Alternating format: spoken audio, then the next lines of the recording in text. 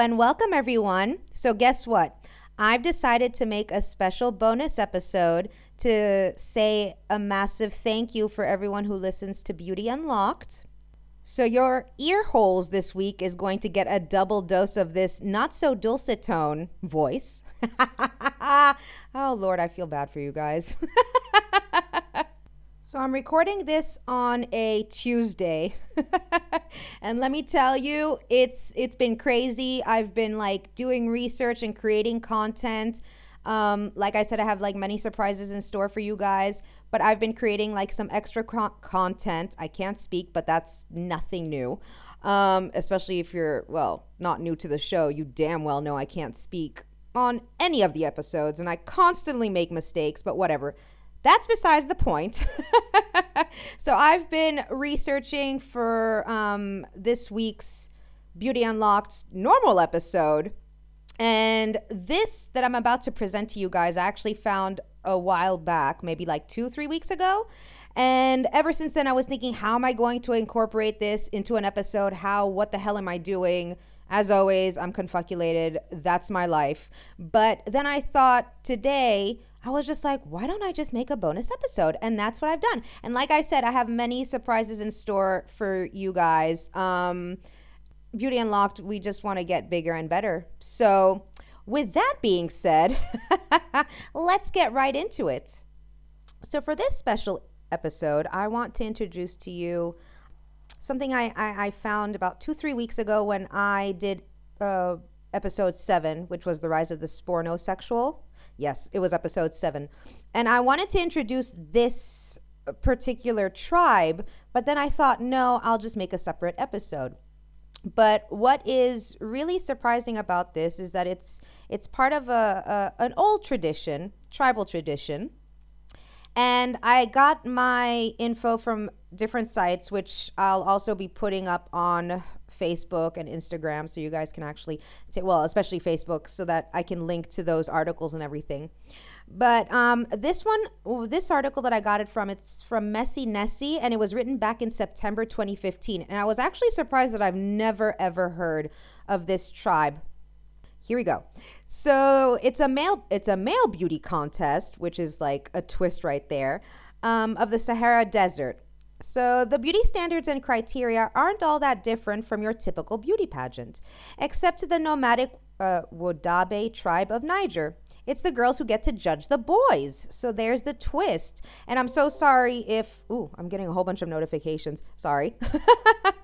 That's on my computer. I'm sorry if I've mispronounced the tribe's name. It's Wodabe. It's Wodaabe. Wodabe tribe. So sorry. So the Wodabe tribe are said to value 3 things in life the most: beauty, cattle, and family. They are a fiercely loyal people within their clans. They're cattle herders by trade, and they supply meat for hundreds of villages or village towns from the shores of Lake Chad to the Atlantic coast of Senegal. And they're also said to be obsessively vain. And to tell you the truth, they really have reason to be, because these pictures are just, my jaw dropped. There are, oh my God, they're just so gorgeous, men and women alike. I'm going to be posting, like I said, those articles, linking them so you guys can take a look at these pictures. They are just so gorgeous. So known for their beauty, both men and women, the Wodabe tribe, also known as Bororo, prefer a tall and slender physique, long straight noses, fine features, thin lips, and flawless skin. And they have all of that, to tell you the truth. So at the end of the rainy season in September, before their annual migration begins, the nomadic clans gather in the desert with their cattle to celebrate, but not only to celebrate, but also to compete. It's a week-long festival known as, I'm going to mispronounce this, Gerewol or Gerewol. Oh, I'm so sorry. It's Gerewol. Oh, seriously. So sorry that I mispronounced that.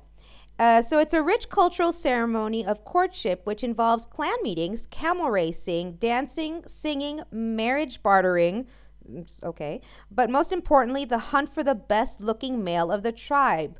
Sign me up, because all of them are just gorgeous. absolutely gorgeous. Their costumes have taken a year in the making. They're colorfully embroidered and decorated with shiny objects and attention-grabbing accessories. Yellow ochre and kohl is used as makeup to contour the face, elongate the nose, and coat the skin. And a little bit later, I'm going to explain what the colors signify to them.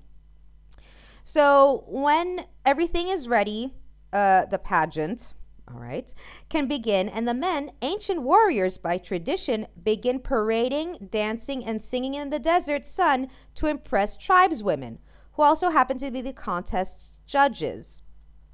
So the Wodaabe men roll their eyes back and hiss while showing their teeth to emphasize those highly desired characteristics of the tribe. It's also known, however, that to keep their stamina while performing before their female judges for hours and days on end in the Saharan sun, the contestants often drink a very particular cocktail of fermented bark, which is quite the hallucinogenic effect. Give me some of that fermented bark, seriously. The ladies are looking for the most beautiful face, the tallest and most graceful, the best dressed, flashing the brightest eyes and the biggest, widest smile. So lipstick and beads may be associated with femininity in Western eyes. Bullshit, but anyway, it's the truth though. That's how we see it. But anyway, it isn't. But the ceremonial costumes aim to emphasize the male beauty. So here we delve deeper into the symbolism behind the colors, why they use such colors. We have a Danish anthropologist who's worked since the 1970s with the Wodaabe, and her name is Mette Boven. So she says in her book, Nomads Who Cultivate Beauty, that red ochre, which coats the face, is associated with blood and violence, and so only used on special occasions, such as this one. Yellow clay is used by some dancers to paint patterns on the face, and it's the color of magic and transformation. And black to darken lips and emphasize eyes is a favorite hue, partly because it is the opposite of white, the color of loss and death. So adding to the black lipstick significance, it is made from the charred bones of cattle and egret, a bird the Wodaabe associate with expressivity. So expressivity, says Boven, is to have charm. That is to have expressivity and charisma, and it's highly valued in a young man. The dance moves emulate the poise of the egret, and the men sing by vibrating lips, painted with the bird lipstick, as Boven describes it. So Boven in her book also confronts stereotypes, noting that many often associate the Wodaabe men competing in the beauty contests with homosexuals and transvestites. But of course, the Wodaabe men are supposed to be putting on this show for the sake of attracting young girls at a festival dedicated to matchmaking and courtship. Perhaps without even knowing it, this tribe, whose religion is largely but loosely Islamic in the unlikeliest of surroundings, the Sahara, is challenging gender stereotypes of beauty norms. And it's a beautiful, beautiful thing to challenge those gender stereotypes. It seems only fitting then that in their native language, Wodaabe literally translates to people of taboo. I love that. I think that's beautiful, and I am blown away, seriously. So as promised, I will definitely be posting the articles so that you guys have a look at the pictures and how the Wodaabe men dress during this festival.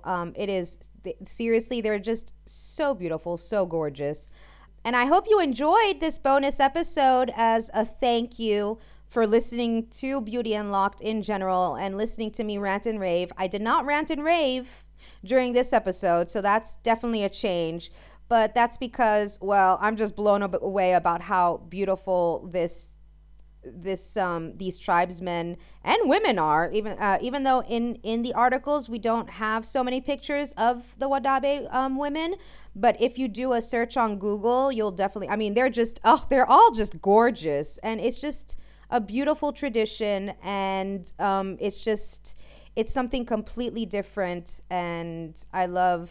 That's a bit of the anthropologist in me, is just kind of studying different cultures and everything, and reading about some of these tribes around the world. I just love that, and hopefully maybe one day, if I'm lucky and blessed, I would just love to meet a lot of these of these different tribes that I am studying. Actually, as I research Beauty Unlocked, I'm coming across so many of these tribes from around the world. And it'll be such an honor one day just to actually see them from up close and just look at them and be like, wow, now that is beautiful. With that being said, don't forget to subscribe, rate, and review us on your favorite podcasting apps. Tell your friends, tell your families, tell your significant others, spouse, wives, whatever, husbands, I don't care. Spread the word. Let's grow this Beauty Unlocked family. And with that, I always make a mistake on this part, but you're going to hear me again on Friday. So I hope you guys have a lovely rest of the week. And until Friday, remember to love each other, love yourselves, spread some of that sweet, sweet love, even during social distancing.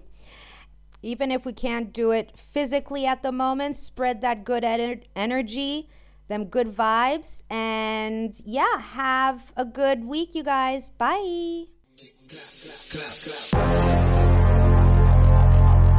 Make it clap, clap. Make it clap, clap. Make it clap, clap. Make it clap, clap.